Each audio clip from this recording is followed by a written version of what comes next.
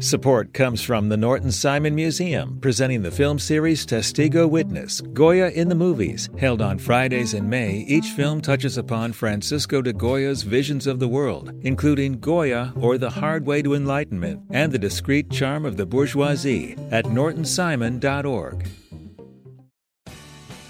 You have the chance to win a spring super sweeps from LAist. Donate $60 for one entry to win a brand new Lexus or $25,000 in cash. Check out all the other prizes too when you donate now at laist.com/sweeps.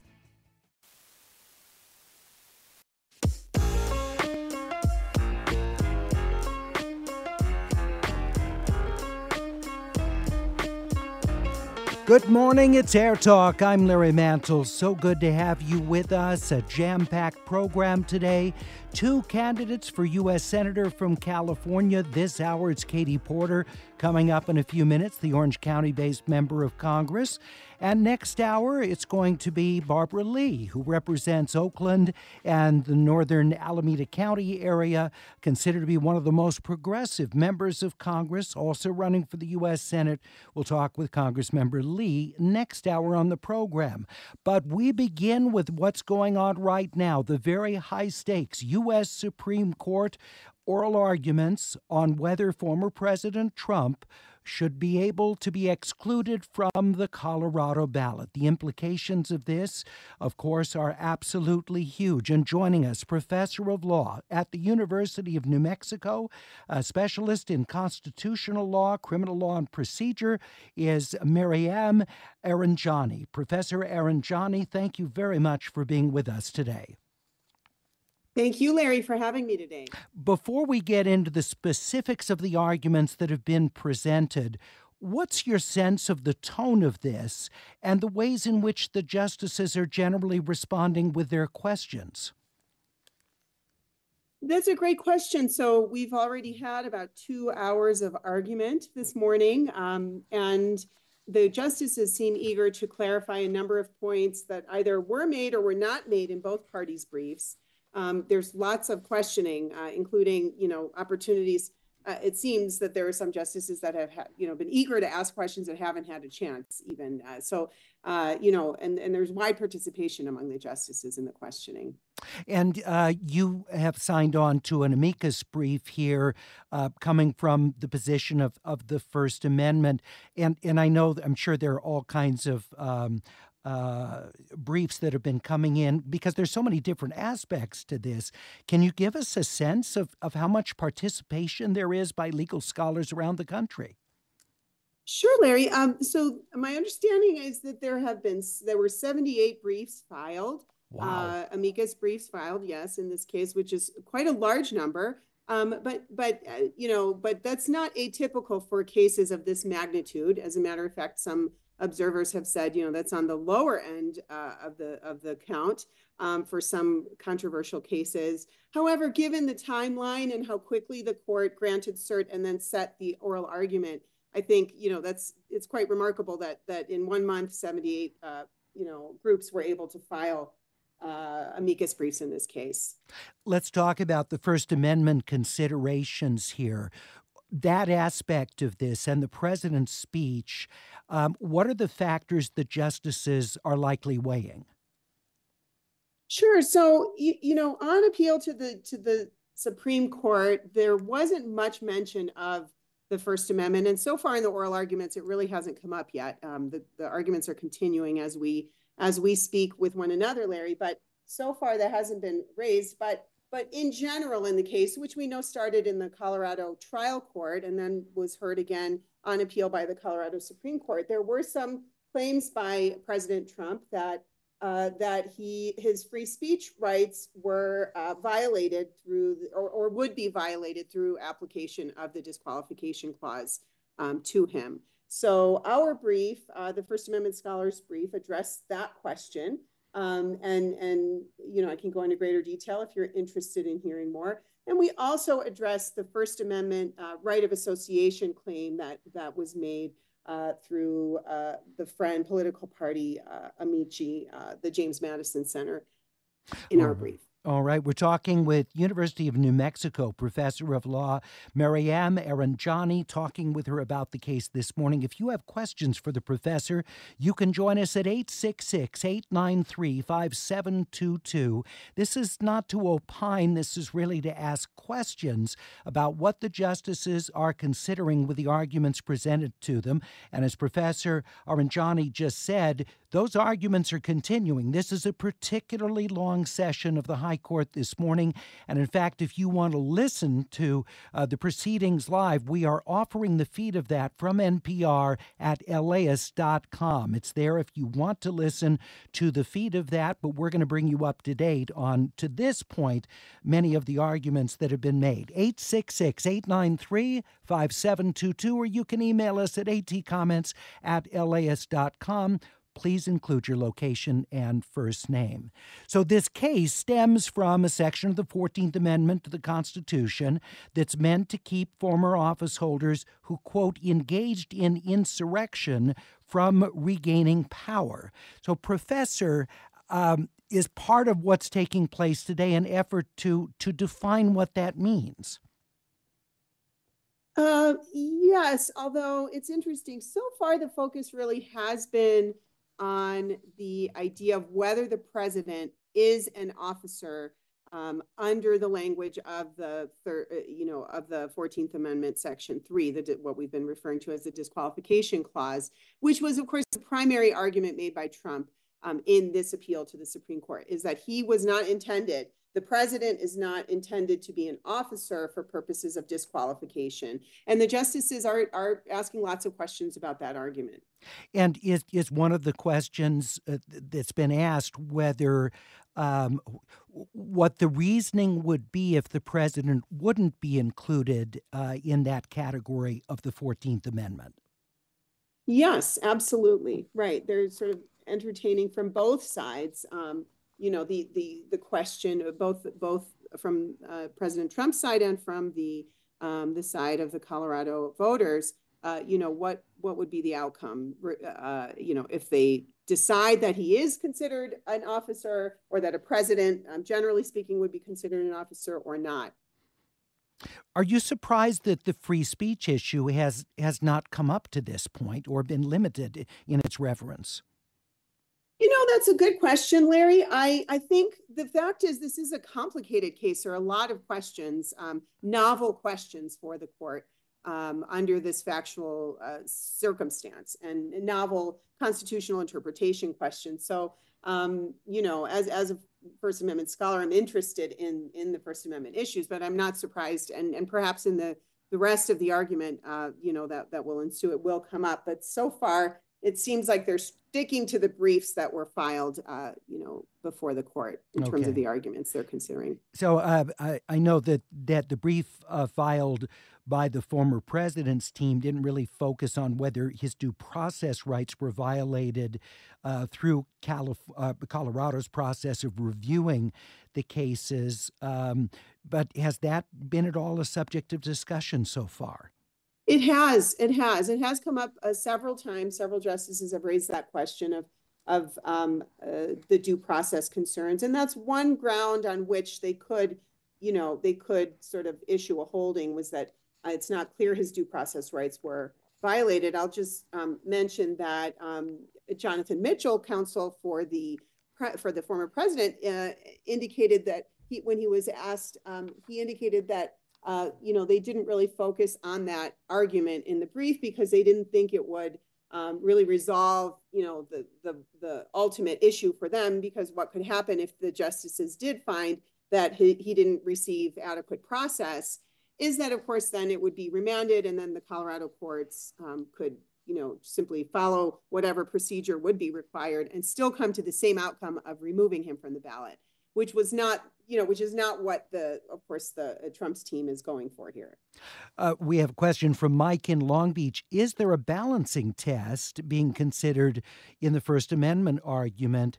Balancing tests have been applied to First Amendment cases in the past, Mike says.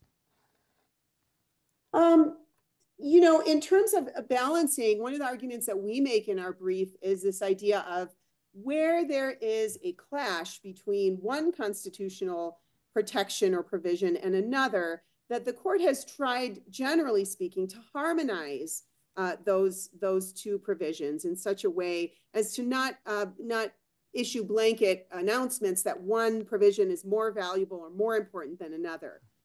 So in a way, that's a balance, I suppose you could say, that, we're trying to harmonize these two clauses, and we argue that Section 3 is actually quite narrow in scope. It is of high importance, but quite narrow in scope, and that under the circumstances here, they because it is so narrow and doesn't really affect speech in any broad way, and it was later enacted after, as a part of the 14th Amendment, of course, passed after the Civil War, that is, the recency of that relative to the prior provision is important. We're talking with University of New Mexico Professor of Law Miriam Aranjani with us on AirTalk. We're taking your questions about the Supreme Court hearing arguments today in whether Colorado can remove former President Trump from the ballot. Obviously, the implications of this are huge, given however the High Court decides on the constitutionality of that. Christopher in Culver City, getting to the issue of how narrow or broad the court's decision could be here, asks what kind of cascading effect could this have for other states based on the decision coming out of this one? That's a very good question, and it's one that the courts have, the justices have brought up this morning during the argument, is, a concern about the effect of the decision on sort of the finality of this question for this particular election cycle.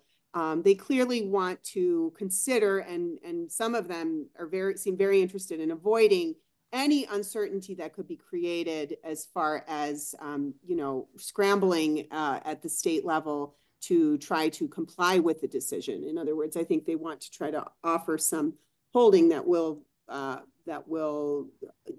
of settle the issue. Professor, thank you very much for joining us this morning, and I know you're tracking this right in the middle of it. We'll let you get back to the arguments. Thank you very much. We appreciate it. Thank you, Larry. From the University of New Mexico, Professor of Law and filer of an amicus brief in this case, Miriam Aranjani. It's AirTalk on LAist 89.3. Coming up, we'll talk with a former law professor from UC Irvine, now a multi-term member of Congress running for the U.S. Senate, Katie Porter, whose district is in Orange County. We'll talk with her when we come back in just 1 minute.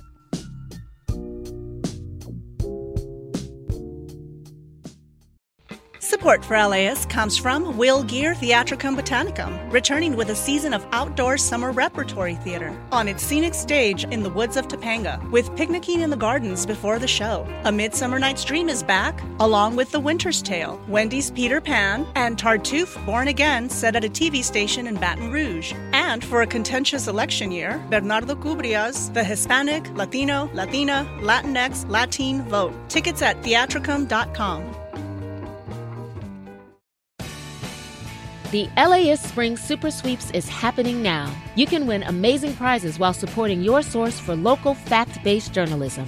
One lucky grand prize winner will get to choose a brand new Lexus or $25,000 in cash. Other prizes include an electric bike from Juice Bikes and $1,000 gas gift cards. Your donation of $60 gets you one entry to win, and the more you give, the more entries you get. Donate now at LAist.com/sweeps.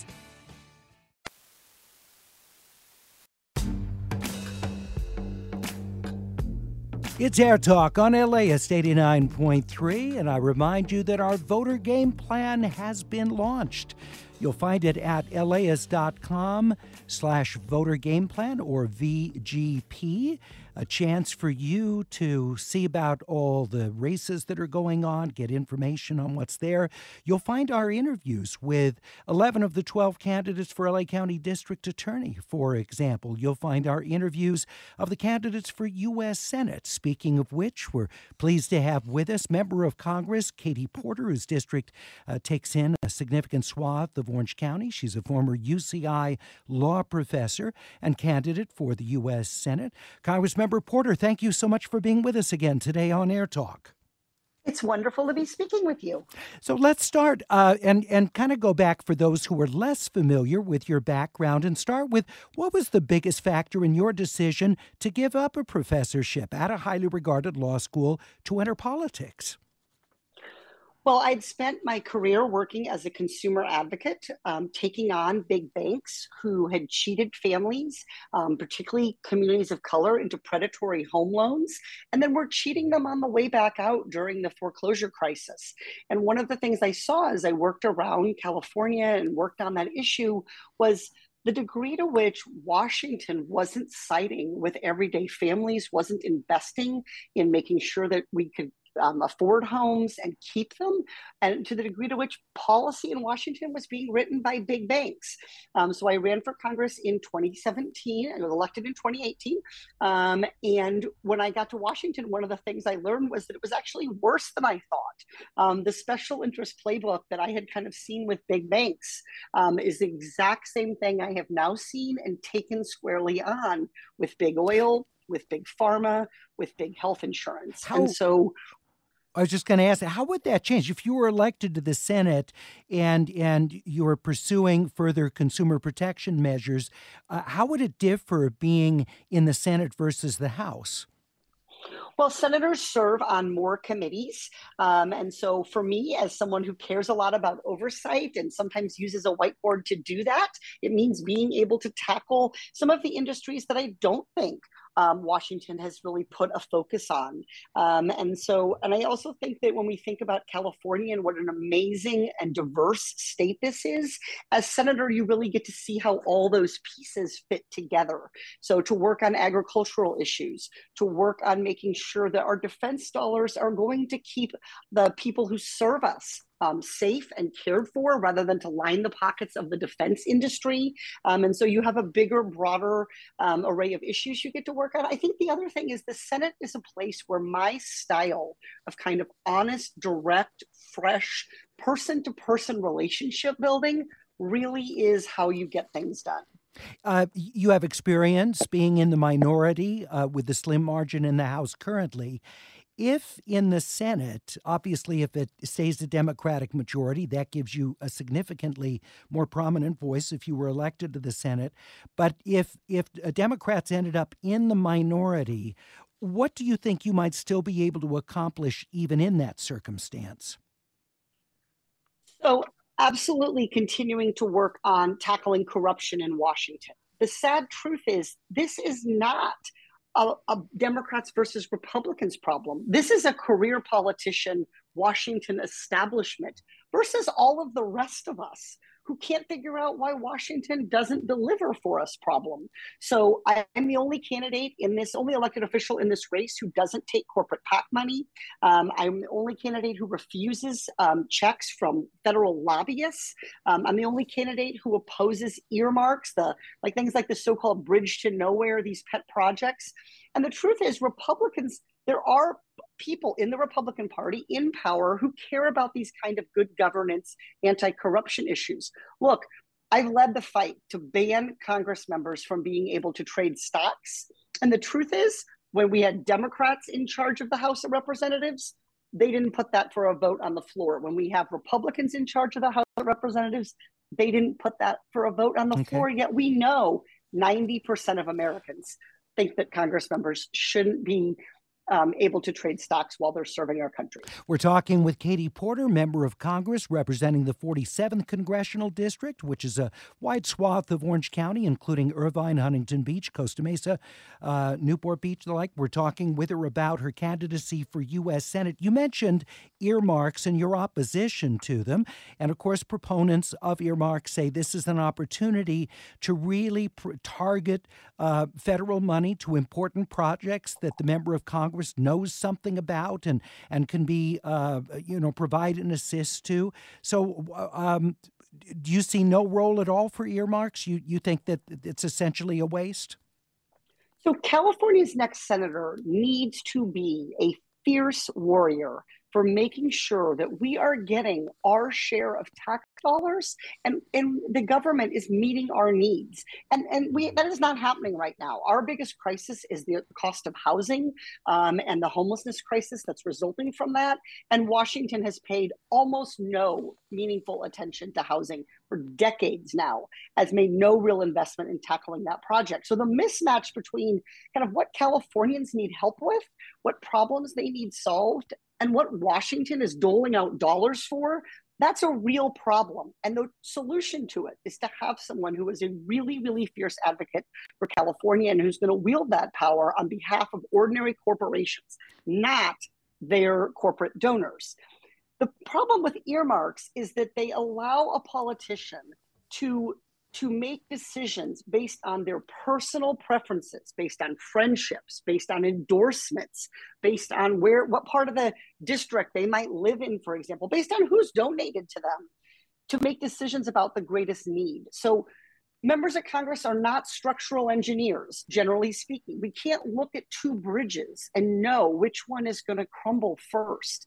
And so earmarks invite corruption. There is a long, ugly history of that. And that's why President Obama said that he would veto any attempt to put earmarks in an appropriations bill in 2011. And we see other senators, Democrat and Republican, folks like John Tester, Maggie Hassan on the Democratic side, who oppose earmarks. The other real problem with earmarks is, as Californians, we only get 2 senators. So that's 1/50th of the Senate. But we are about a quarter of the country's population. So an earmark system just structurally is always going to shortchange Californians and reward individual politicians who get to go to a ribbon cutting and have their name in the newspaper. We're talking with Member of Congress Katie Porter, candidate for U.S. Senate. You mentioned about the federal government doing little, in your view, on problems of housing and homelessness. So if you were elected to the Senate, what would you initiate in the way of federal support to California and other states struggling with this? So Washington hasn't made a major federal investment in housing in about 80 years. And so I think the first thing is we need a candidate, a senator who really understands that, yes, cities, counties, states need to do their part in building more housing and bringing down costs, but the federal government has got to be an active player here. I released yesterday my Housing for All plan. It is a 10-point plan that is designed to increase the supply of housing, especially kind of entry-level starter homes, to expand homeownership, for housing for our workforce, bring down rental costs, focusing especially on seniors, students, people with disabilities, and really increase homeownership opportunity here in California, knocking down local barriers, for example, and investing in innovative home manufacturing. This is a leadership problem. And so when I say that we need a big federal investment in housing, of course, that's going to have lots of lots of zeros behind it, but it's also an investment in imagination. Most federal leaders simply want to point the finger downhill, down at the state, down at the county, down at the local government on housing. The crisis is deep, it is longstanding, and we need the federal government to lean into helping California solve it. We're talking with Katie Porter, Member of Congress, candidate for the U.S. Senate. Polls show Americans with continued high anxiety about the economy, particularly rising costs of food, gas, and utilities. What would you advocate if elected to the Senate to try and deal with those areas of inflation? In my role on the Oversight Committee, I have shown that about half of inflation that we have been experiencing here during the pandemic was not coming from labor costs or supply chain. It was coming from increased corporate profits, especially in companies that are monopolies. And it's really hard, I think, as a regular shopper, as a regular Californian, to think of an industry where there's not monopoly power. It's on the airlines, it's in book publishing, it's in the bread industry, the pasta monopoly, for crying out loud. And so I think one of the things we have to do is continue to create more competition. That will help drive down prices. And then with regard to things like gas, particularly, we need to continue to invest in clean energy, make ourselves less fossil fuel dependent. And that is, because that is an unstably priced global commodity. And so that's always, I think, has long been my entire life, really, the 50 years. I was really born during the kind of last big gas crisis in the 1970s. And so I think it's time for Washington to put an emphasis on energy that we can create right here. Congressmember Porter, let's talk about providing additional financial support for Ukraine and Israel's war efforts, which is proving contentious. What's your position on aid to both countries? I support aid to both countries. I think it is incredibly important that the United States, in this moment, be a real leader for democracy and stand against terror and stand against the kind of authoritarian threats that we are seeing from people like Putin. I think the efforts of Republicans to kind of tie all this together with our challenges at the border is wrongheaded. I think the best solution here is to have up and down votes on these issues and to have them in ways that we make sure they can get all the way to the president's desk and be signed. And so I do support additional aid to Israel. The more that we can reduce casualties on both sides of that conflict, the sooner we can get to an end to the conflict and to a ceasefire, a release of the hostages, and new leadership for Gaza, the better. And so I think it's important that these bills come up and that they come up one by one, so that American people can know where their representatives stand. Katie Porter, member of Congress, candidate for the U.S. Senate with us. Speaking of Israel and its war in Gaza, the Netanyahu government continues with its position that it will not cease its military operations until Hamas is removed from governance of Gaza and the Israeli hostages are freed. Do you agree with that position or disagree with it, and why? I think the United States needs to be pushing Israel to understand what its real strategic long-term outcome is, which is a safe and secure and thriving Israel. And it's not going to get there if there is not the ability for the Palestinian people living in Gaza and the West Bank to have a state and to have the ability to govern themselves. And so I think what we're seeing in this moment is, efforts from the prime minister to kind of push back against and even reverse 75 years of long-standing international foreign policy around a two-state solution. And I think the United States is right to question the prime minister about the wisdom of backing away from that long-term strategy. I do think that Hamas and the United States has long recognized that Hamas is a terrorist organization, and that what it did on October 7th so tragically illustrated for the world that Hamas is engaged in terrorist activity. I think eradicating Hamas and having new leadership for the people of Gaza can be a shared goal for all of the countries of the world, but we need to make sure that we are not backing away from the longstanding commitment to a two-state solution that we've had. We're talking with Katie Porter, member of Congress from Orange County and candidate for the U.S. Senate.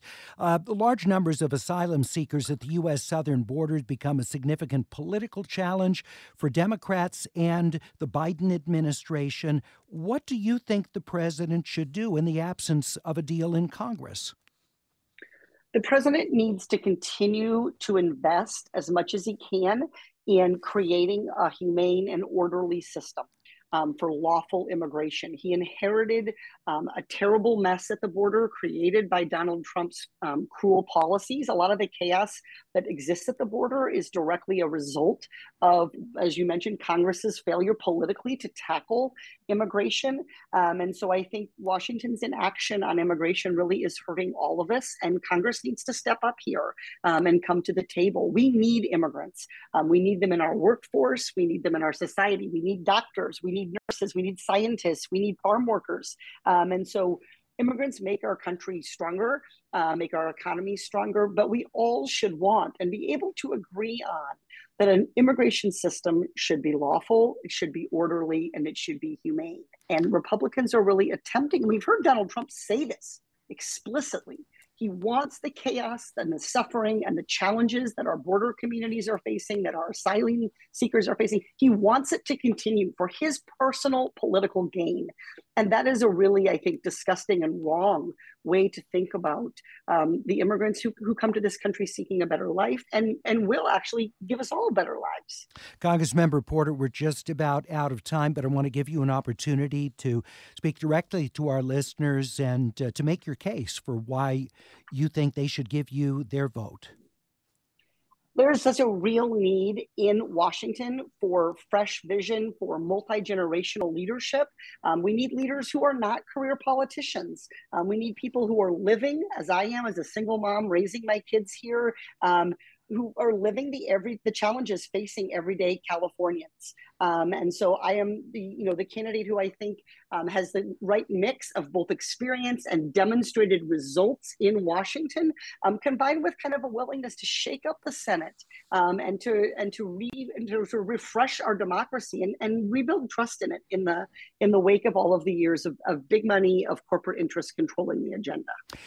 Thank you so much, Congressmember Katie Porter of the 47th District in Orange County, candidate for the U.S. Senate. Thank you very much for joining us on AirTalk.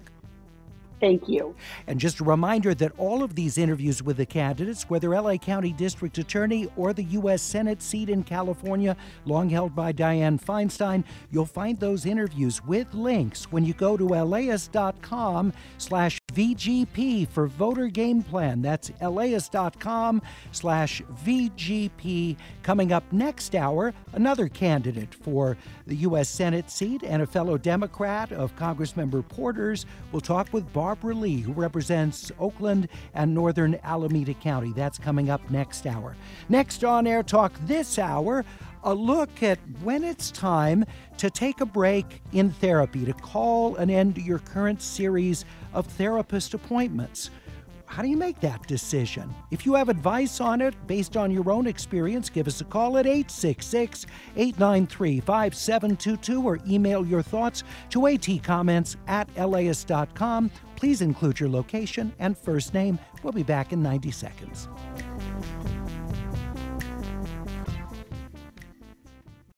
Support for LAist comes from Will Gear Theatricum Botanicum, returning with a season of outdoor summer repertory theater on its scenic stage in the woods of Topanga, with picnicking in the gardens before the show. A Midsummer Night's Dream is back, along with The Winter's Tale, Wendy's Peter Pan, and Tartuffe Born Again, set at a TV station in Baton Rouge. And for a contentious election year, Bernardo Cubria's The Hispanic, Latino, Latina, Latinx, Latin Vote. Tickets at theatricum.com.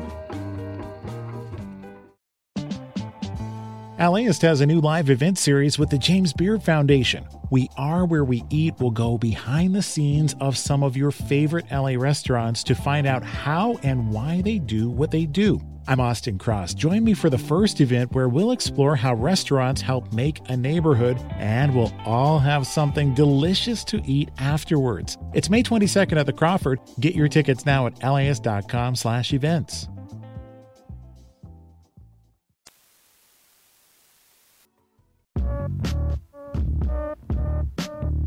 It's Air Talk on LAist 89.3. I'm Larry Mantle. A recent piece in The Atlantic by Richard A. Friedman argues that many people currently in therapy don't necessarily need to be. Some view going to therapy as a regular self-care practice, not tied to an acute mental health challenge. But in Friedman's piece, he says that all therapies share a common goal to eventually end treatment because you feel and function well enough to thrive on your own. I'd like to hear from you what you think of that and whether you're someone who maybe has recently started examining whether you need to continue in therapy. I welcome you sharing what led to your decision to end therapy when you've done so.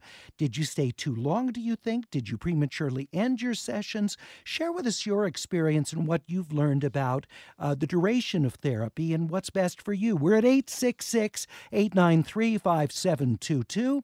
With us is Richard A. Friedman, professor of clinical psychiatry and director of the psychopharmacology clinic at Weill Cornell Medical College.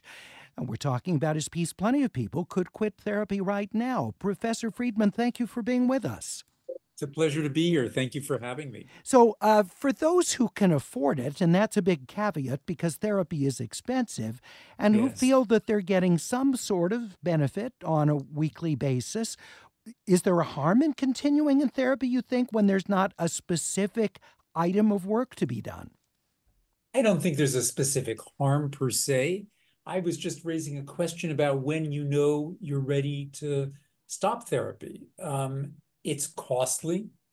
And to the extent that you might not need something, you might want to discover, are you ready to try to go off on your own and see what you've learned about yourself and see what kinds of skills and knowledge you've gained in therapy? And it's worth always considering this and asking the question, am I ready to see whether I've met my goals and I'm feeling better enough that I can go off on my own?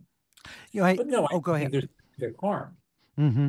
And I think for many of us who've been in therapy at different points in our lives, it's been some sort of an acute challenge, some sort of an issue that we're having difficulty resolving on our own, and need to do a deeper level of self-examination with a professional, and to talk through with someone objective to get feedback on that process. But there is this notion, and I think we're hearing this much more frequently today, that therapy, is sort of like a regular self-care practice, like getting your hair cut, or, and what do you think about that trend? Yeah, I'm not actually sure because we don't really have good data about how common that is, especially because, as you point out, A, it's expensive, and B, it's not covered by most insurance. But I think and it's probably related to where you are and socioeconomically. But let's say, granted that it exists, the model is kind of like thinking that therapy, approaching it almost like having a trainer, a physical trainer.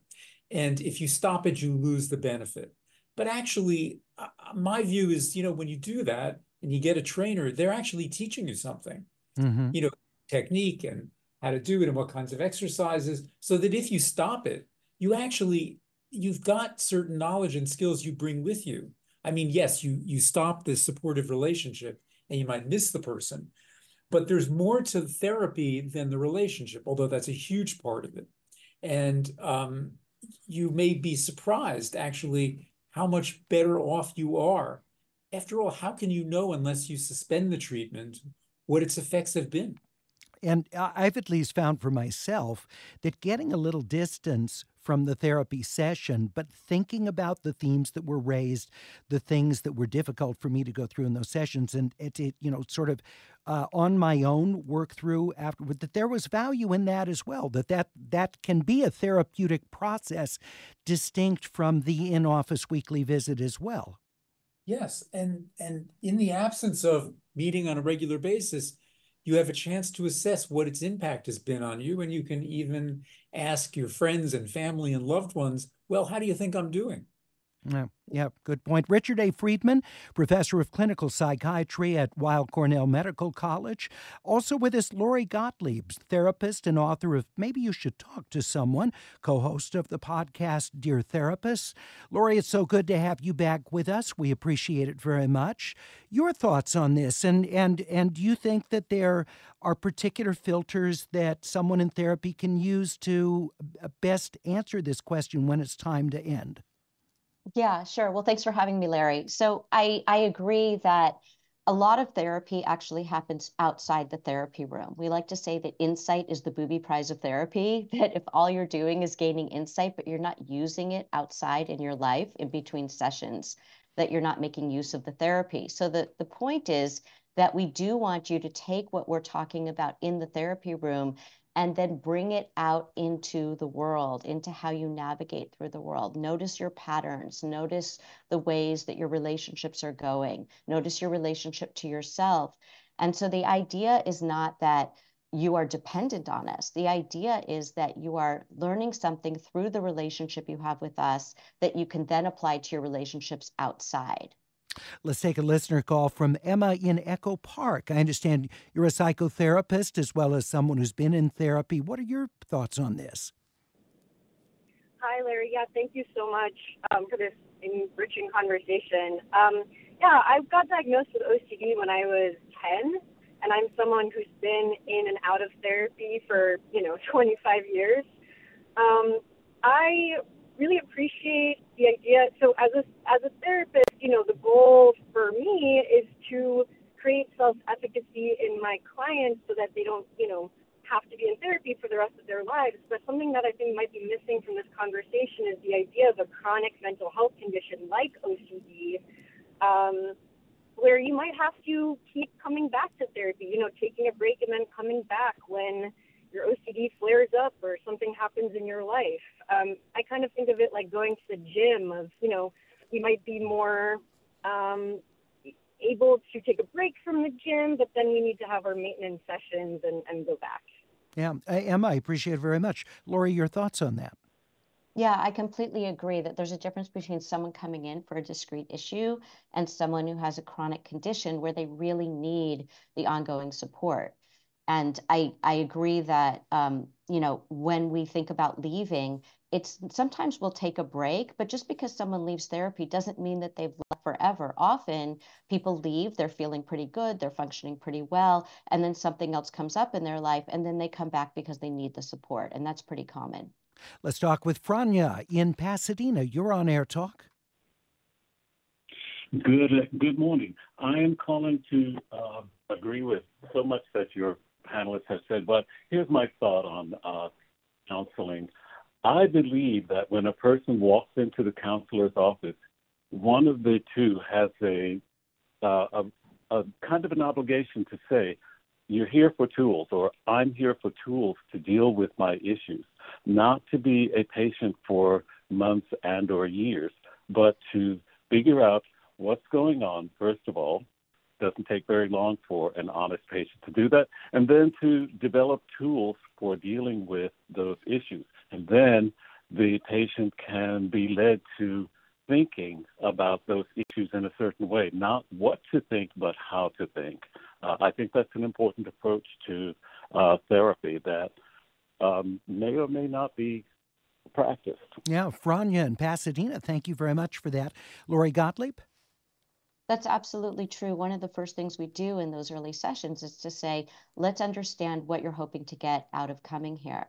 And so that's really the treatment planning and understanding what the goals are. And when the goals are reached, it's really important for the therapist to be able to say, I think that we've reached, these are the goals that we discussed. You seem to be doing really well. How are you feeling?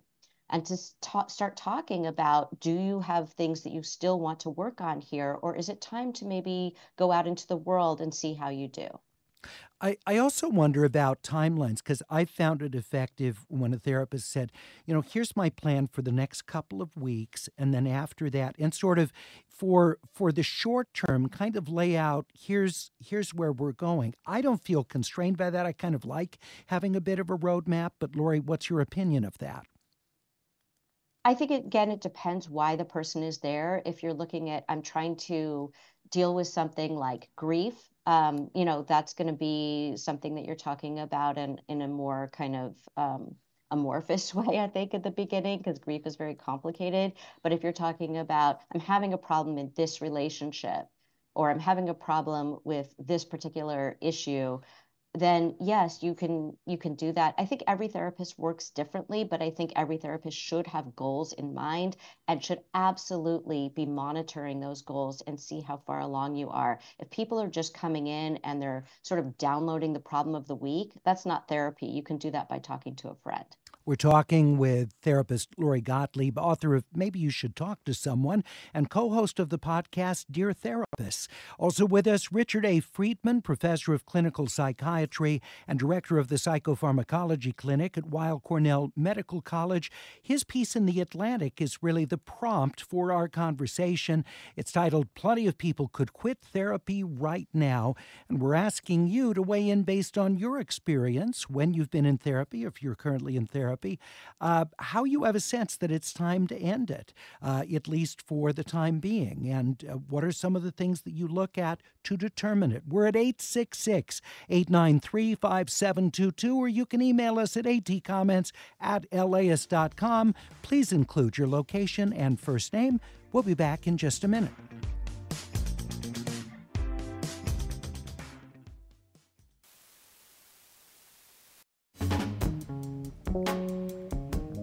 Coming up next hour on Air Talk, Member of Congress Barbara Lee. She represents Oakland and northern Alameda County, and she's Democratic candidate for the U.S. Senate seat held for years by Dianne Feinstein.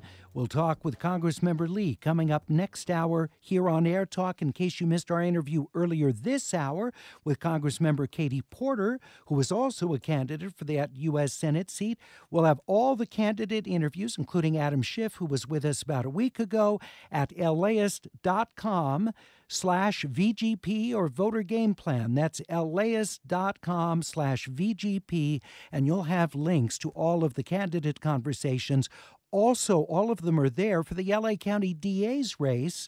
11 of the 12 candidates agreed to speak with us. All those conversations have been done, and you'll find them there at laist.com/VGP.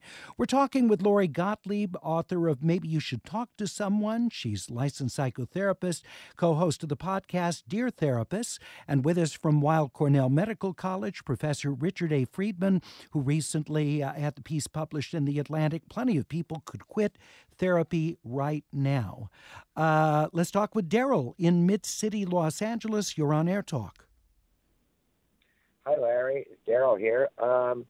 I agree with, well, in my opinion, I think people need to stay in the therapy because it's like exercising. If you don't keep it up, you fall back to your old ways. And it's just like, my therapist in 1975, I've been in therapy since 1975, and the therapist got me into the 12-step program, which I've been in for like 43 years. And it's really helped me. And I continue the therapeutic process too. I go every other week, and, we constantly review stuff. So it's back and forth. So I believe that once you stop, you fall back into your own ways. You don't get well, just like in the 12-step program. You don't get sober and stay sober unless you keep it up on a weekly, daily basis. Daryl, I appreciate your call. Professor Friedman, what do you think? Well, I think that there's validity to what Larry is saying. I mean, there are certain kinds of problems that require an ongoing effort, but when you go to AA, and you're part of a support network, that is something that you're doing in your own life, independent of your therapist. And for most therapy, which involves, learning certain skills, understanding new things about yourself, I think, would be surprised how much that you've actually experienced in therapy, you've internalized. And so in a sense, if you use the exercise model, the way I think about therapy is, it is a kind of training, but when it's over, you've learned to be your own trainer to some extent. And yes, you can become rusty, you can meet up with all kinds of life stresses after you stop therapy, but you can always go back.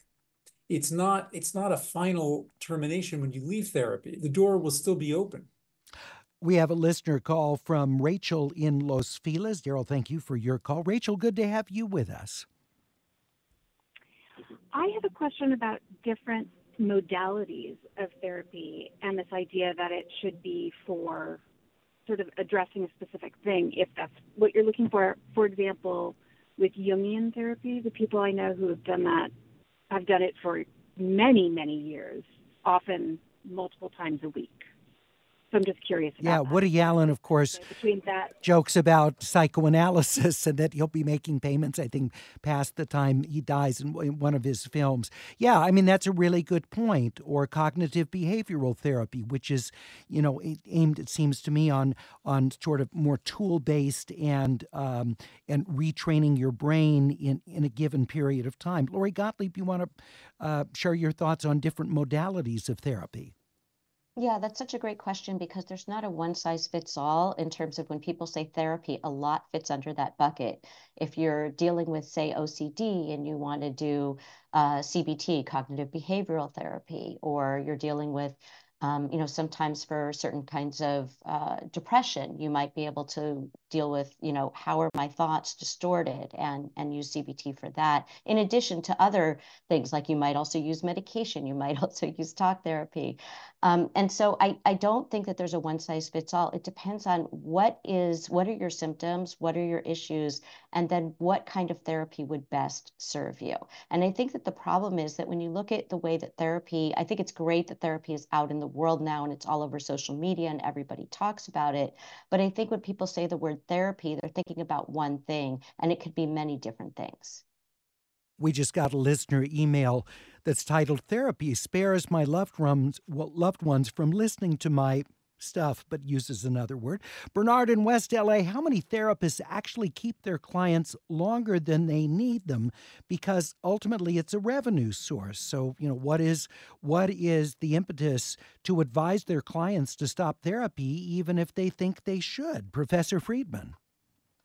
Well, right. There's no getting away from the fact that there's an inherent conflict of interest, but there's an ethical obligation, I feel, for therapists to, in some way go against their own interest temporarily, because they're always going to be seeing new patients, new clients, and to be able to level with their patients and say, we've been together for X number of months, and here's what I think has happened. Here's the progress I think we've made. And I think that you actually have met your goals, and you might consider stopping or suspending treatment. So yes, that's definitely part of the problem, one of the issues in therapy. The other is therapists get attached to their patients just as patients are attached to their therapists. It's hard to see them go. I can understand where that would be. Jesse in Silver Lake says, for many people, therapy is just too expensive. That's why we end it, not because we really are prepared to end our therapy sessions. And Greg and Sherman Oaks, sometimes hard to tell whether you're making progress or not. You may blame yourself, but maybe it's that the therapist match isn't right. I saw someone new. It was like night and day, but it's tough to know when to make that call. And Jennifer emailed us, my mother's a retired marriage family therapist. I've had therapists since I was 8. As a child, it was helpful to have rapport with someone outside my family and friends with whom I could confide and work through my emotions. As an adult, I've seen specific therapists for specific goals. But I also believe it's a gift to your family and friends to have someone to unload on besides them. We've all had friends who abused our listening and compassion by confusing friendship with therapy. And Stuart in Pasadena says, I'm a psychiatrist. While I agree, often therapy continues long after the goals have been reached, and that many people continue in psychotherapy unnecessarily. Psychotherapy is a broad subject. There are people who are seeking personal growth without having a psychiatric disorder. Some people continue to gain understanding and personal growth indefinitely. Some wonderful comments that are coming in emails. I'm sorry I didn't have time to read all of them. I will read them all personally, and that helps inform me for the next time we deal with a subject involving therapy. My thanks to Lori Gottlieb, therapist and author of Maybe You Should Talk to Someone, co-host of the Dear Therapist podcast, and our thanks to Professor of Clinical Psychiatry, Richard A. Friedman of Weill Cornell Medical College. Support for LAist comes from Will Gear Theatricum Botanicum, returning with a season of outdoor summer repertory theater on its scenic stage in the woods of Topanga, with picnicking in the gardens before the show. A Midsummer Night's Dream is back, along with The Winter's Tale, Wendy's Peter Pan, and Tartuffe Born Again, set at a TV station in Baton Rouge. And for a contentious election year, Bernardo Cubria's The Hispanic, Latino, Latina, Latinx, Latin Vote. Tickets at theatricum.com. Start your Saturday with something that will grow your kiddos' brains and get their creative juices flowing. Join us at LAist for a morning of multilingual story times, interactive performances, art making, and lots of kid fun. Bring the whole fam and join us for a super fun Saturday at LAist in Pasadena on June 1st. Tickets at laist.com/events. See you there.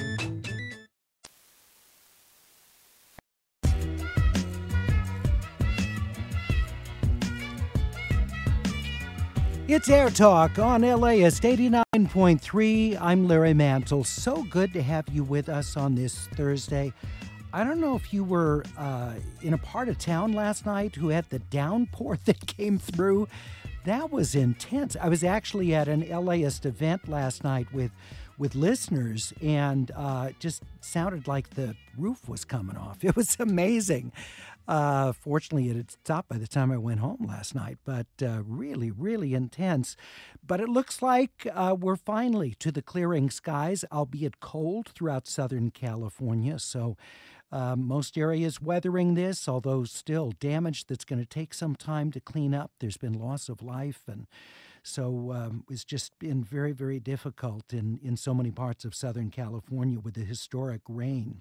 Coming up later this hour on AirTalk, it's our TV Talk segment. I'm so looking forward to our critics Steve Green and Eric Deggans, who are going to talk, first of all, about the Super Bowl, which is pretty much an incomparable television event in the size, in the scope of it, and its cultural significance is huge, including the halftime show, the ads, of course. It's streaming this year in addition to its CBS network exposure across the country. So we're going to be talking about the Super Bowl as a television program. Also, we'll be talking about a series starring Ben Mendelsohn and Juliette Binoche, The New Look, which looks at the rise of fashion designer Christian Dior. A Bloody Lucky Day, which is a South Korean thriller about a taxi driver who becomes entangled with a customer who is a serial killer, and many other series that we'll be talking about. So that's a very busy program on TV Talk coming up later this hour on LAist 89.3. We're joined now by candidate for the U.S. Senate, Democratic member of Congress, Barbara Lee. We last hour talked with Katie Porter, also running for the U.S. Senate seat held for years by Dianne Feinstein. Congressmember Lee, thank you very much for joining us. We appreciate it. Thank you. My pleasure. Nice to be with you. So let's talk about your reason to run. You've been a longstanding member of the House of Representatives, I think first elected back in '98. Share with us what led you to seek this position. Sure. Once again, let me just say a couple of things about myself in terms of why I'm running. First, I know what it takes to make life better for all Californians. I know what it takes to, for instance, create good paying jobs. I started and owned and ran a small business for 11 years. I know what it takes to address the mental health crisis in California, which is huge. I've started and founded a community mental health center. I'm a social worker, psychiatric social worker by profession. I know what it takes to make life better for people who have had many challenges or who are having many challenges, such as those that I've had. Single mom on public assistance, Medi-Cal, food stamps. Actually, I had to take my children to class with me because I could not afford childcare. I, over the years, have been a consistent progressive who stands up for what is right and who gets the job done also. And I believe it's important that someone like myself, who's had these lived experiences that no one else in this race has, that I have always fought to put people over profits. I've always fought to level the playing field for everyone and hold those in power accountable for their actions. And so I'm focused on tackling all of the issues, the affordability issues that Californians are facing each and every day, and also fixing and protecting our democracy, which I've been doing all of my life, quite frankly. We're talking with Barbara Lee, Democratic member of Congress. Your 12th district includes Oakland, Berkeley, and northern Alameda County, running for the U.S. Senate seat held for many years by Dianne Feinstein. California, of course, seeing significant problems of housing shortages and homelessness. Your district is a center for that, as is so much of Southern California. The focus in homelessness and housing is largely state and local initiatives and funding and removing impediments to construction. So if you were elected to the U.S. Senate, what would you do? What do you think the federal government can do more to help with our housing crisis here? As I said, I know what it's like to face many of the challenges that I have faced many of the challenges that Californians are facing. I've been unsheltered for a period in my life. And I know what this takes in terms of the federal government. We have to really begin to look at how we have an affordable housing strategy at the federal level that has as its basis housing is a basic human right. In the Senate, I would fight to make sure that one, we address the building and have the federal government invest in more affordable housing strategies, such as the low-income housing tax credit. But also in California, so many people are working 2 and 3 jobs on with a minimum wage, driving 2 and 3 hours a day.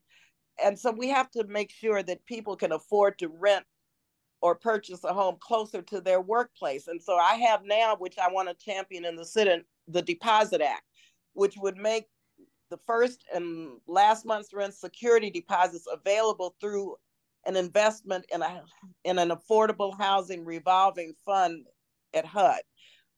Also, we need to expand the housing trust fund, which I championed with Senator Sanders, where nonprofits can purchase housing and land and then reduce the rent or sell properties at a lower rate because the land is not included. We need to make sure we have a national eviction prevention policy and a national, which I've worked on, Renters' Bill of Rights, because so much of what is taking place now as it relates to our unhoused populations is they just can't afford the rents. And so we have to expand Section 8 vouchers, but we also must make sure that fair market rates by the federal government are paid to especially small landlords so that they can make sure that the rents are stabilized for those who are possibly could be become unsheltered and be evicted. And of course, mental health services. Finally, I'll just say if people have the unfortunate life on the streets and have been evicted and are unhoused, then we have to make sure that we arrange for mental health services, support services, and making sure that they get into safe and decent shelter and not be criminalized, which is what is taking place in so many communities around California and throughout the state. We're talking with Member of Congress Barbara Lee, the Democrat representing the 12th District, Oakland, Berkeley, Northern Alameda County, and candidate for the U.S. Senate seat held for many years by Dianne Feinstein. Congressmember Lee, let's talk about the economy more generally. Polls show Americans with continued high anxiety about costs, including food, gas, and utilities. How would you address those concerns if elected to the Senate? It's no secret that people, especially in California, are still struggling with the affordability crisis. What's driving it in California, one is the cost of housing. And so we have to make sure that housing becomes affordable. Childcare costs. I've worked day and night on, you remember Build Back Better, where we're negotiating childcare provisions. We need to make sure that we invest in childcare and childcare operators, because so many families, especially women, can't get into the workforce because they do not have the resources and cannot afford childcare. And yes, we have to raise not the minimum wage, not raise it to another minimum, but we must raise it to a living wage. In my own district now, a family of 4, which makes about $117,000, $118,000 a year, that is low income. That's being very vulnerable. And $117,000, $118,000 in other states may not be necessarily low income, but it is in many parts of California.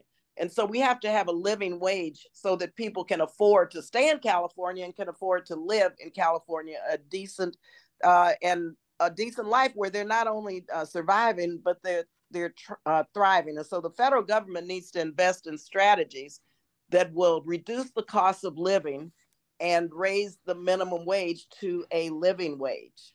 We're talking with 25-year representative of the House representing Northern Alameda County, Berkeley, and Oakland, Barbara Lee, joining us, candidate for the U.S. Senate. Providing additional financial support for Ukraine and Israel's war efforts is proving contentious. What is your position on aid for those two countries? Let me say that it is important to recognize that my background, for those who don't know me, I have a deep and broad background in foreign policy and national security issues. we must look at global peace and security in a way that focuses on development, diplomacy, and of course the military option is going to always be there. Many of you know or don't know that I voted against the overly broad authorization to use force right after the horrific events of 9/11. I was the only one who voted against that set the stage for forever wars. I said then, like I'm saying now, that it could and did spiral out of control, which I'm extremely concerned about now as it relates especially to the Middle East. And with regard to Ukraine, it is important that we support the Ukrainian people.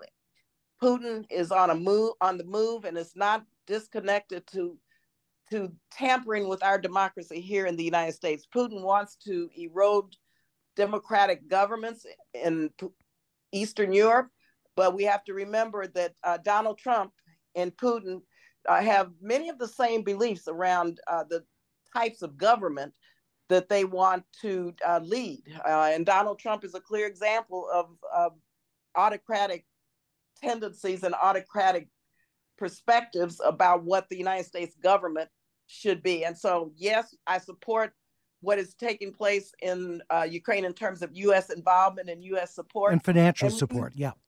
And financial support, yes. And it's very important that we make sure that we stand by the Ukrainian people. With regard to the Middle East, I have called for a permanent ceasefire. I have condemned the Hamas attacks. Israel deserves to live in a neighborhood that's secure and not threatened by Hamas and other terrorist groups.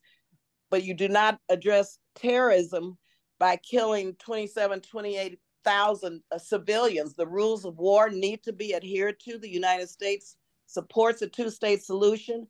The only way to a diplomatic and political solution that leads to a two-state solution is through a permanent ceasefire. And that's been my position from day one, and will continue to stay there and believe that. We're talking with Congressmember Barbara Lee of the House of Representatives running for the U.S. Senate. So the Netanyahu government is saying it's non-negotiable, at least they're saying this today, that Hamas needs to be removed from leadership in Gaza and the Israeli hostages released before there will be a ceasefire.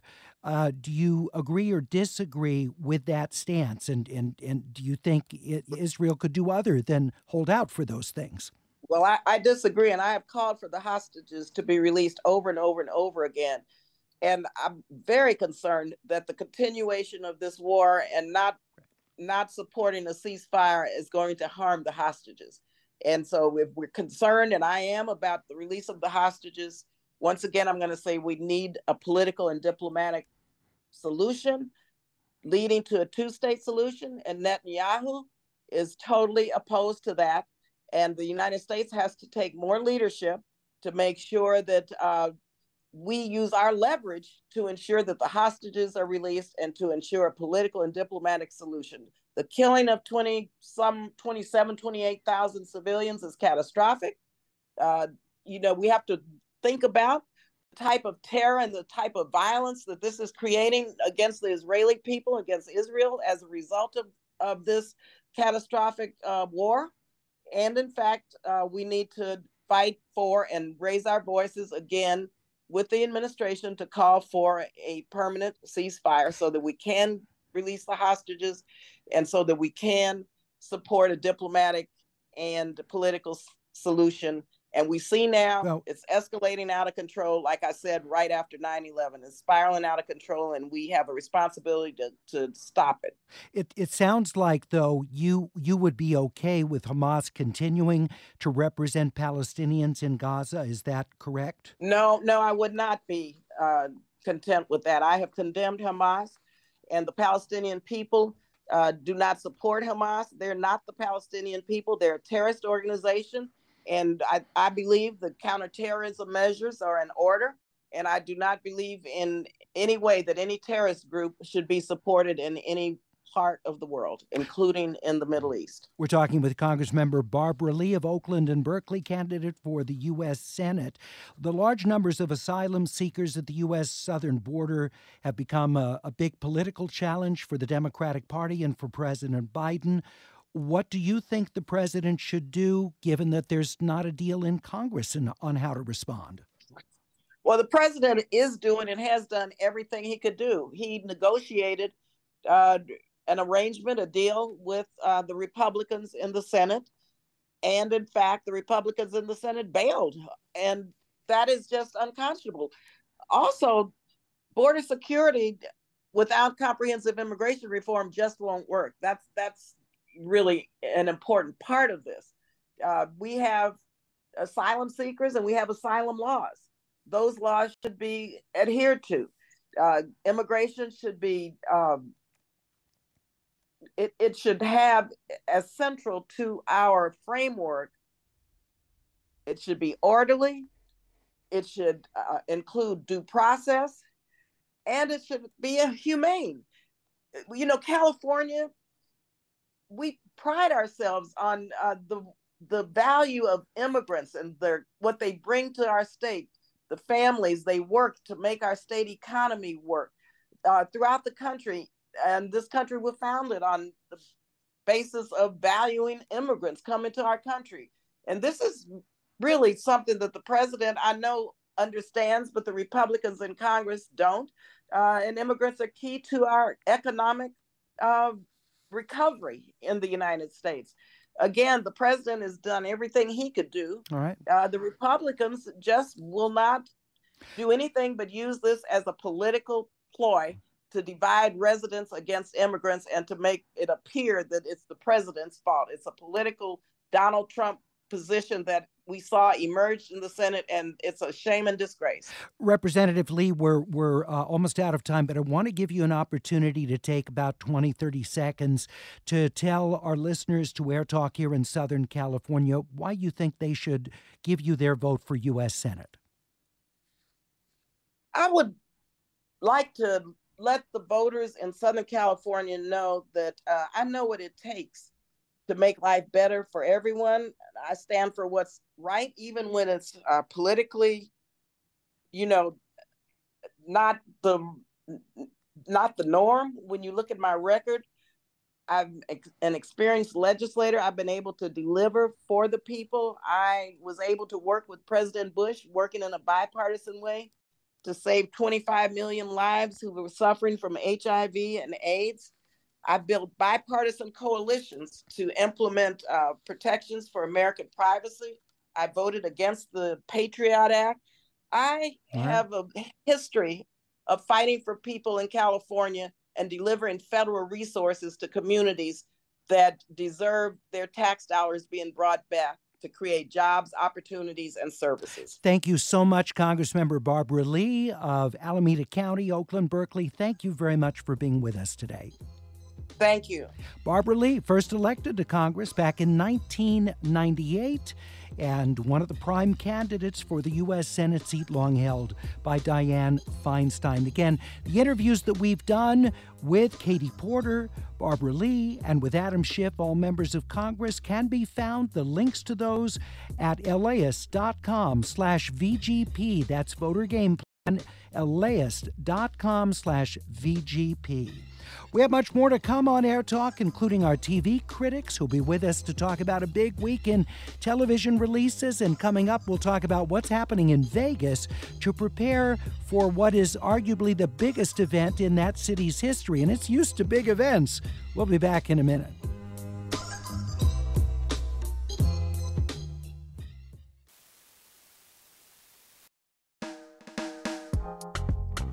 It's AirTalk on LAist 89.3. I'm Larry Mantle.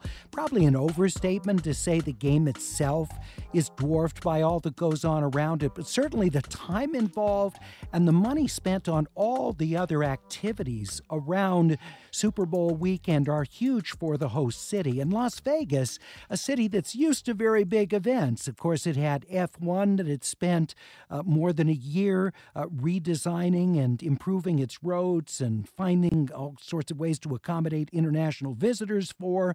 You've, of course, got all the number of hotel rooms that are available and parties to celebrate for guests that are arriving. We want to find out what's happening as Vegas prepares for the 330,000 visitors, some of whom have already arrived and others who will be there in the coming couple of days. And I thought it best to talk with my counterpart in Las Vegas, host of State of Nevada, the local interview public affairs show on KNPR, NPR member station, Joe Schoeneman. Joe, good morning. Thanks for coming on with us. Great to be back with you. So, Joe, where does this stack up with all the other huge events that Vegas has hosted over the years? Everybody says this is the biggest. At first, it was the NHL, and then the Stanley Cup last year, and then F1. But this one, they say, is unprecedented. You mentioned 330,000. They're now estimating 500,000 people will be here. Oh, my goodness. Which would make it, I think, the biggest weekend for people as long as I've been here, and that's been about 25 years. Have room rates hit a historic high? Yeah, oh yeah. They passed the $2,000 mark in some of the hotels. You really, if you know people, stay with them at their house because I don't even know if there's rooms available anymore. I don't know if my in-laws are up for the visitors, but yeah, so I'm sure family members are being called on. And Joe, I'm also wondering about all the events because I've been looking at the list of them.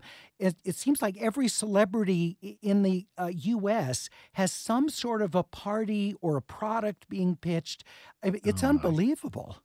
You are totally right. They have built really an entire entertainment infrastructure around this game. I'm not talking about the shows that are already here. That's U2, Adele, Christina Aguilera, but so much more. They're going to have the first hip hop residency here at the Virgin Casino Resort. There are going to be functions here. I mean, they're even naming events like there's going to be a Taylor Swift karaoke at Area 15, which is this mega structure, which is really, really cool off the strip. There are these Super Bowl attractions where Rob Gronkowski, what's it called? Rob Gronkowski's, there's the Madden Bowl, Comedy Jam. There's a gospel celebration, Gronk Beach. That's yeah, what he has called. A pool party, I thought, which sounds massive. Yes. Billy Idol is going to be here. I'm scrolling through a list that I wrote because it's so much more. It's, and they say the expected economic impact could be $1 billion. The truth of that is nobody really knows. A lot of these economic impact statements are based on self-reporting. Somebody says, I'm going to spend $200 or $1,000. But what it really comes down to, they actually don't know. It'll be months later when they talk in real terms about the economic impact. We're talking with Joe Schoeneman, who hosts State of Nevada on NPR member station KNPR in Las Vegas. You might remember just a few weeks ago that Joe and I co-hosted an hour-long dual state program talking about housing issues. Yeah, it was really fun. And Joe and I are both hopeful we'll do more of those programs and talk about some of the issues in common with our two audiences. I also wonder about, historically Vegas has been avoided by pro sports. And that it wasn't that long ago, despite all the professional sports now that have arrived in Vegas. But does it seem odd to you, Joe, as a resident for a number of years, to see how all that's changed and the fear of being associated with gaming, how that's waned so much over these years? Yeah, we just did a show on the Super Bowl earlier this morning. I found it weird to say there's a Super Bowl in Las Vegas. I've been a reporter here for a long time. I remember more than a decade ago calling the NFL for a comment about the fact that they would never allow Las Vegas to be mentioned during the Super Bowl and to not allow any Las Vegas advertisements during the Super Bowl. I never got a response from them. And then when they legalized sports betting in the different states, the Supreme Court action, I think it's in 2016, that all started to change. And then about a year later, Nevada approved a $750 million support for the Oakland Raiders to build a stadium here. And then within a couple of years, the NFL said, well, we're going to have the Super Bowl there someday. And then the NFL partnered with different sports books gambling sites.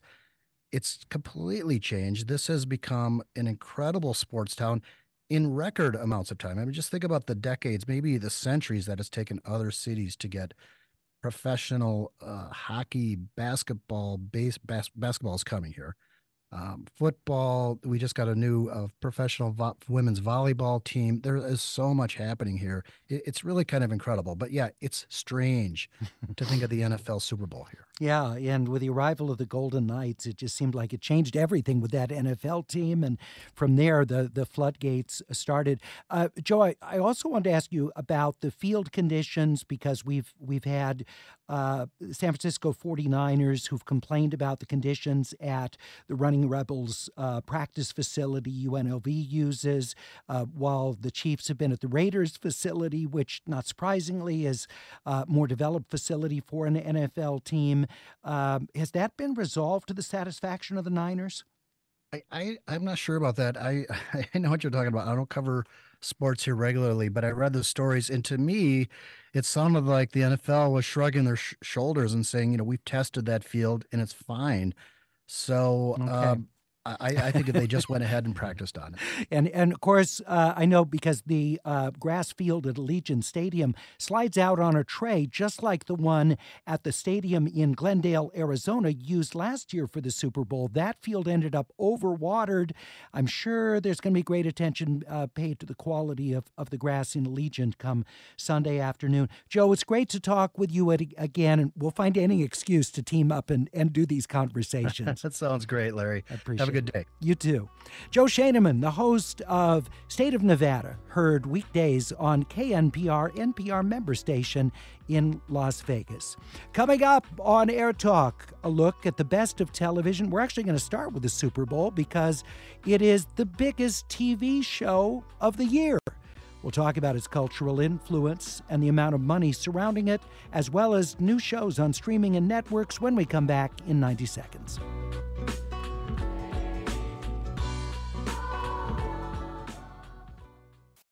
Support for LAist comes from Will Gear Theatricum Botanicum, returning with a season of outdoor summer repertory theater on its scenic stage in the woods of Topanga, with picnicking in the gardens before the show. A Midsummer Night's Dream is back, along with The Winter's Tale, Wendy's Peter Pan, and Tartuffe Born Again, set at a TV station in Baton Rouge. And for a contentious election year, Bernardo Cubria's The Hispanic, Latino, Latina, Latinx, Latin Vote. Tickets at theatricum.com. Flash flood warnings across Coachella Valley. The journalists of LAist work for you. I'm Erin Stone, the climate emergency reporter at LAist. Desalination really should be considered as a last resort. I bring you the information and connections you need to understand, cope with, and prepare for the changes caused by the climate emergency. Potential for what's called land spouts, which are basically like mini tornadoes. LAist, independent journalism, fact-based journalism.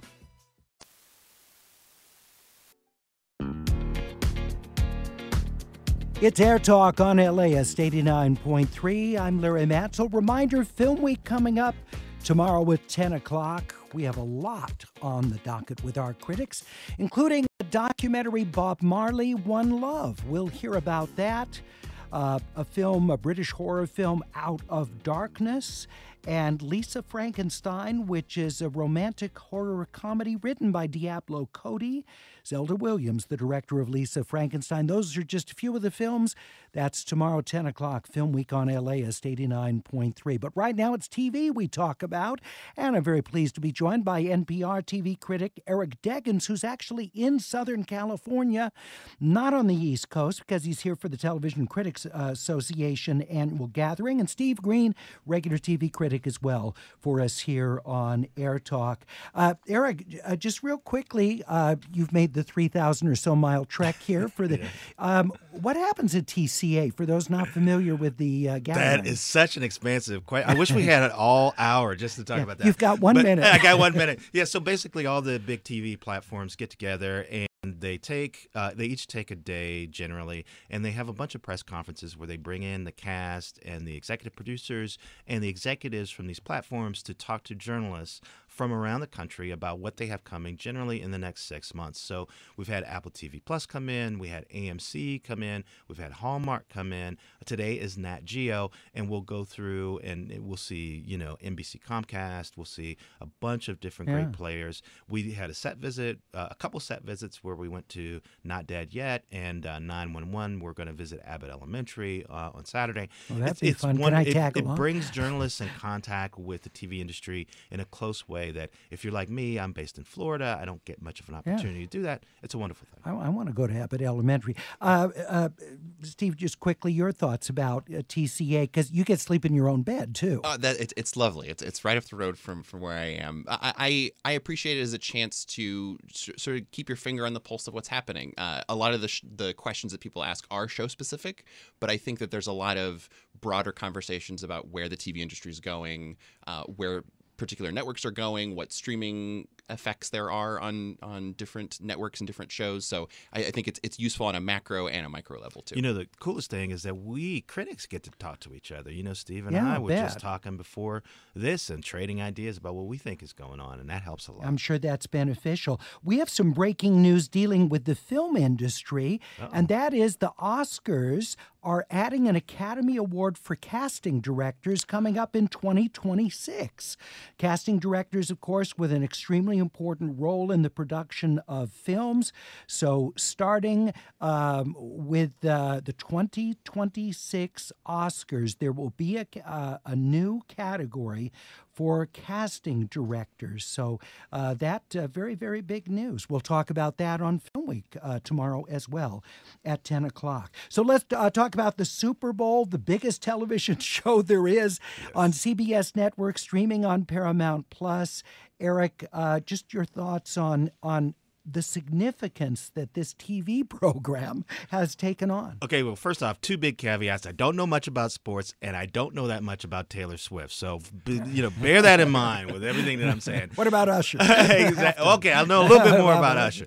But basically, this is poised to be the most watched episode of television in history.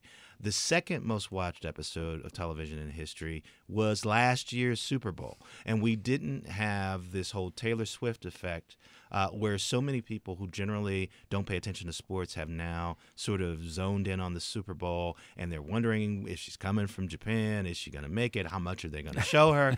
And one of the things that's masterful about the Super Bowl is that, people, advertisers and marketers figured out how to make the game attractive, the event of the game attractive to people who don't care about sports. Yeah. So sports fans show up for the game. Other people show up for the halftime show, which is Usher. They show up to see who's going to sing the national anthem, who's going to sing the Star Spangled Banner, who's going to, really, bring it. And then they show up for the commercials.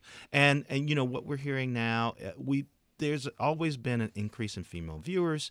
So there's always been a sense that products for women have been more willing to step up. We're going to see more of that. That's not the Taylor Swift effect. I know everybody wants to think that, but this predates that. This predates that. Although I think it's going to accelerate it, and a little more conventionality in the advertising is what we're seeing.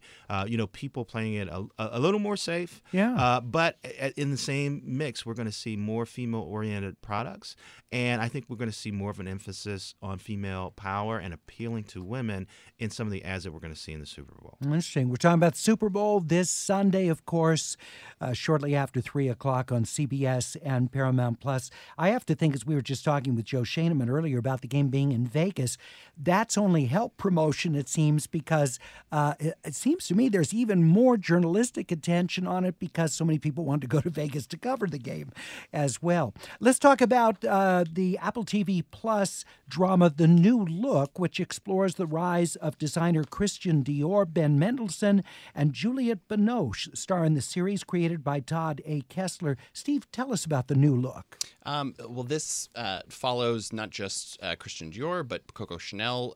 It's a look at how different icons from the world of fashion navigated life under occupation in World War II. For the Christian Dior side, it also follows his younger sister and her efforts in the French Resistance. and sort of follows from that time up through a pivotal point in Christian Dior's career, sort of looking at a narrow lens of what he was able to do. Yeah. All right. What did you think of it, Eric? I thought it was really interesting because it brings home two things. Number one, there were people behind these storied fashion names like Chanel and Dior and Balenciaga, and you see the real people and the choices that they made. The other question is, what do you do when you're faced with toxic authoritarianism, and how do you respond to it in a way that you and your family are kept safe, but you also don't lose yourself or do things that you would feel ashamed of later? And that's the question that this these fashion designers are being asked to design clothes for the Nazis, and they all respond in different ways to that demand, and then they have to sort of account for the decisions they made later. And that's the question that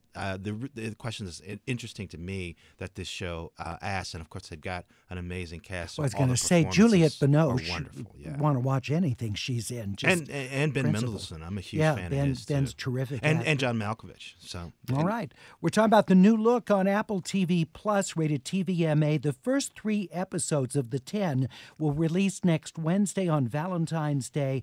The new look on Apple TV Plus. A Bloody Lucky Day is a South Korean thriller directed by Pil Gam-sung. Steve, tell us about this story of a taxi driver who becomes entangled with a customer. Yes. So this one's quite a ride. As you mentioned, down on his luck, timid taxi driver going through a rough patch in his life. He's got family troubles. He's got money troubles.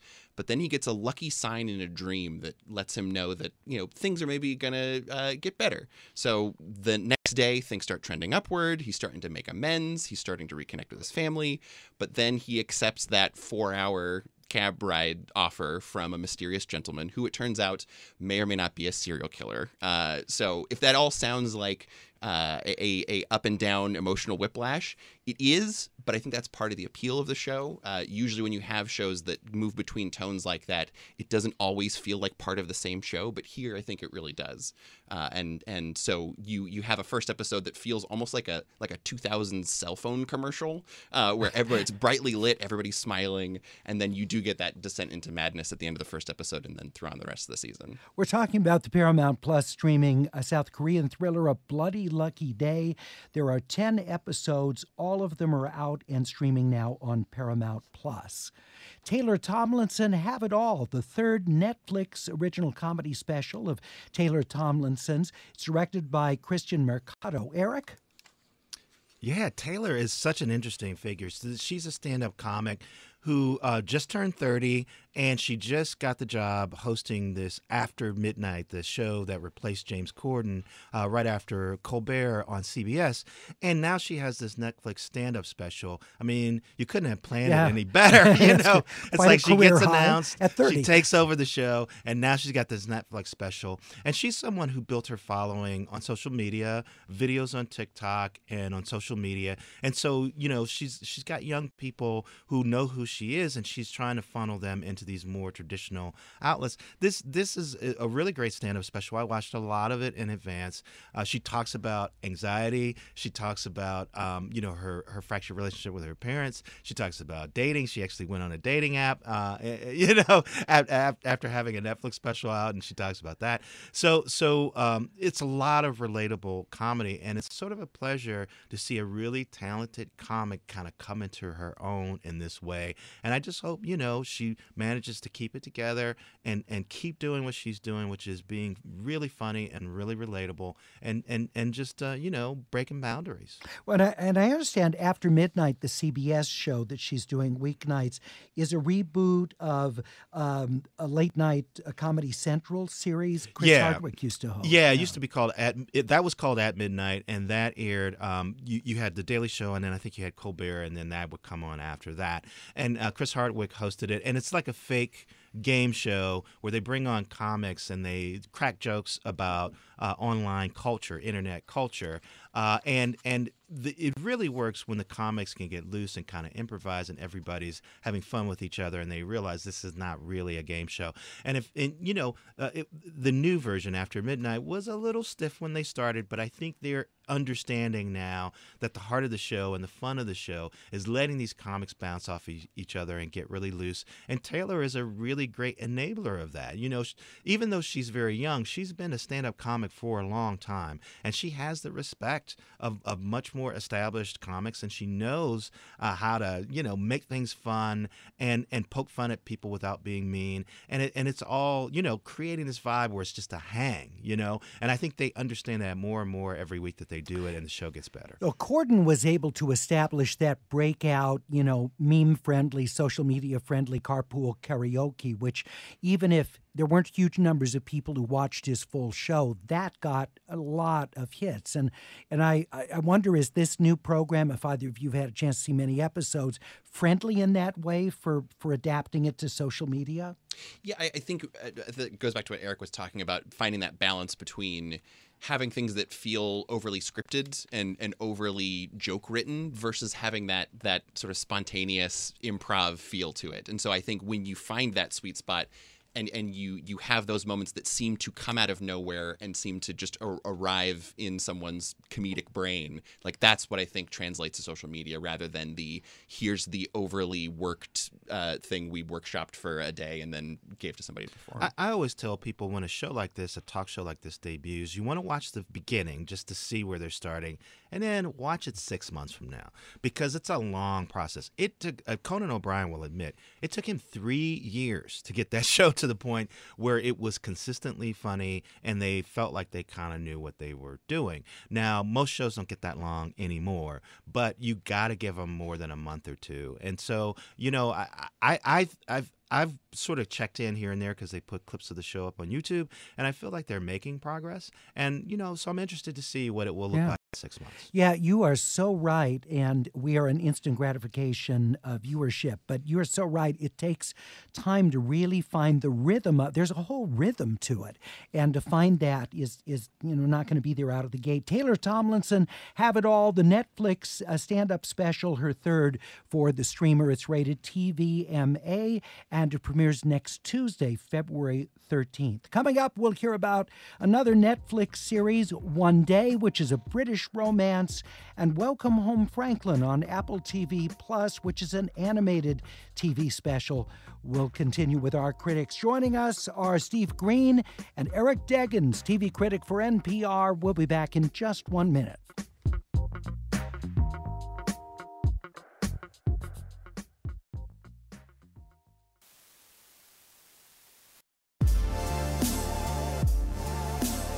It's AirTalk on LAist 89.3. I'm Larry Mantle. It's great to have Eric Deggans in studio with us because he's in town for the Television Critics Association in Pasadena, so we're taking advantage of that. And Steve Green joining us as well, who we get in studio every time because he's here in Southern California. We're talking about the best of television this week.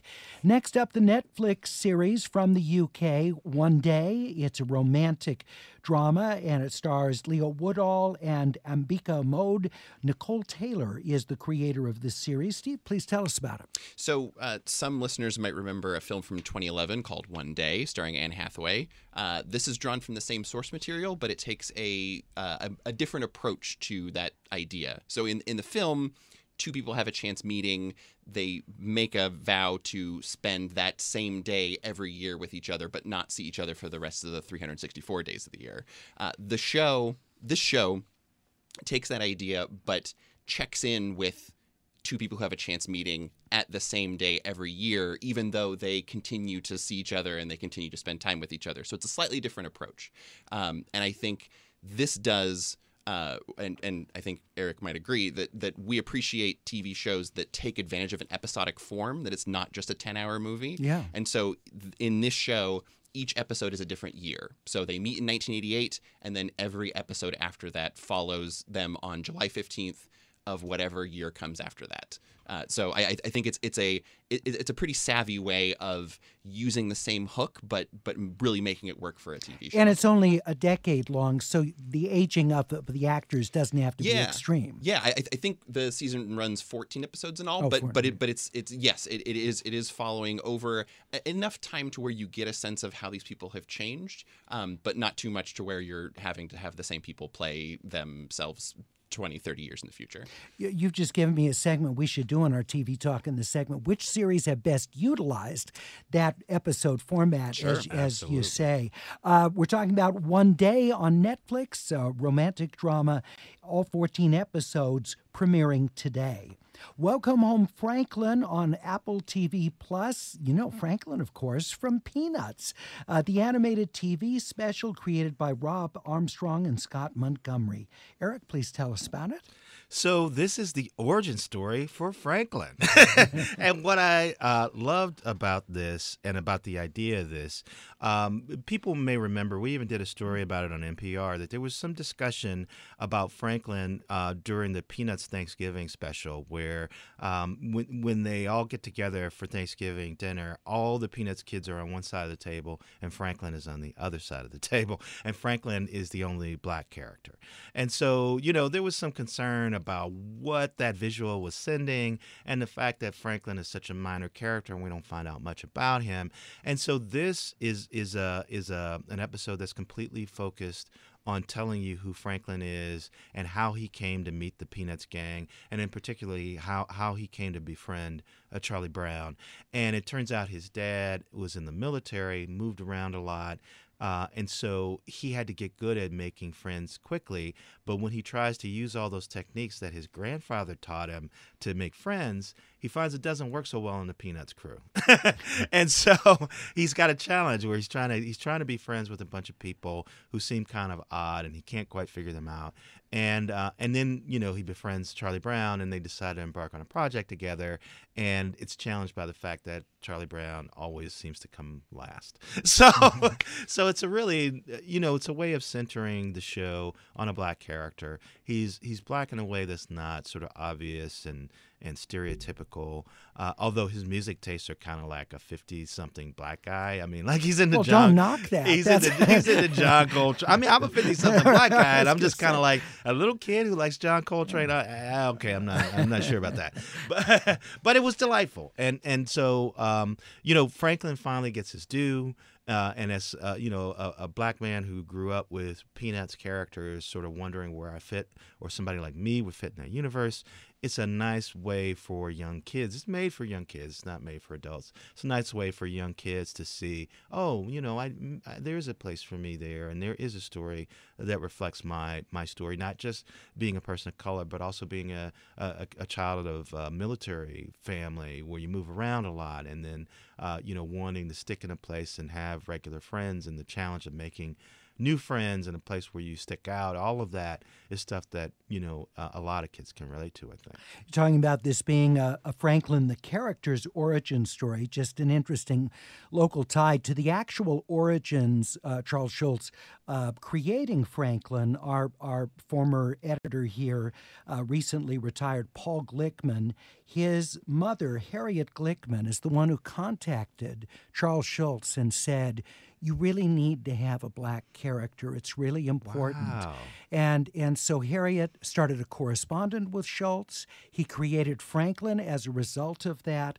And I had the chance to know Harriet for many, many years. And it's a remarkable story, the actual urging him to do wonderful. this. And, as people of color sometimes, particularly in the 60s and 70s, you would see a show that would add a black character or have a couple black characters, but the show wasn't really invested in telling their stories. You didn't learn much about them except that they kind of were there. And so now it's been interesting to see these projects. If you watch the Star Trek series Strange New Worlds, one of the things that's so interesting about it is it tells Uhura's story, and we get her backstory, and we find out where she came from and what her family was like, and she almost didn't stay in Starfleet, And so now we're getting that with Franklin, where it makes all kinds of sense. If you want to reintroduce these storied brands to younger people, you really have to reflect the world that they're living in, and the world that they're living in is much more multicultural, and people of color have agency, and their stories get told too. And so it's great to sort of go back to these old brands and say, hey, let's pick out this character that we don't know much about. Let's tell you a little bit more about him and talk about why he's so special. Yeah, and as you and I have... Oh, go ahead. I'm sorry. No, Steve, say, like the Apple, I feel like the Apple Peanuts series have done a really good job of doing this with a lot of different characters. I feel like we're in an age where streaming services are using different TV properties as sort of commodifying nostalgia. Mm-hmm. And in the Peanuts shows that I've watched on Apple, you don't get that feeling. I think there's a genuine heart and a genuine appreciation for what people like about this. I want Pigpen's story. Well, that's probably that might be. I'd be surprised. Pigpen does make an appearance here. That is pretty good. Yeah, I love. Hey, gentlemen, thank you so much. Really appreciate you coming in and talking with us about the best of TV. And Eric, next time we'll talk with you from 3,000 miles away. But who knows? I might sneak back into town. You got an open know. invitation. Eric Deggans, NPR TV critic, and Steve Green, TV critic here in Southern California, both join us regularly. I want to take a moment to thank our tremendous AirTalk production team. We're led by senior producer Matt D'Angelantonio. Our producers are Lindsay Wright, Lucy Kopp, Manny Valladares, and Michael Goldsmith. Our apprentice news clerks are Tamar Fagan and Jason Rodriguez, and our technical director, tremendous engineer Evelyn Bocanegra. My thanks to them. They are so great to work with. I learned so much from them, and it's a pleasure. I look forward to seeing them every morning bright and early. Thank you for joining us. Have a terrific rest of your day. I'll be back with you tomorrow at 10 for Film Week. Austin Cross here at 9 for AirTalk tomorrow. All 7 states on the Colorado River may have to cut back water, but not everyone agrees on how. From Coloradans who blame others for the crisis. There continues to be a look upstream to solve a problem that we did not create. To farmers who may lose their livelihoods. We don't want to cut equal with everybody else. Will they reach a deal in time? Listen to Imperfect Paradise, the Gen Z Water Dealmaker, wherever you get podcasts.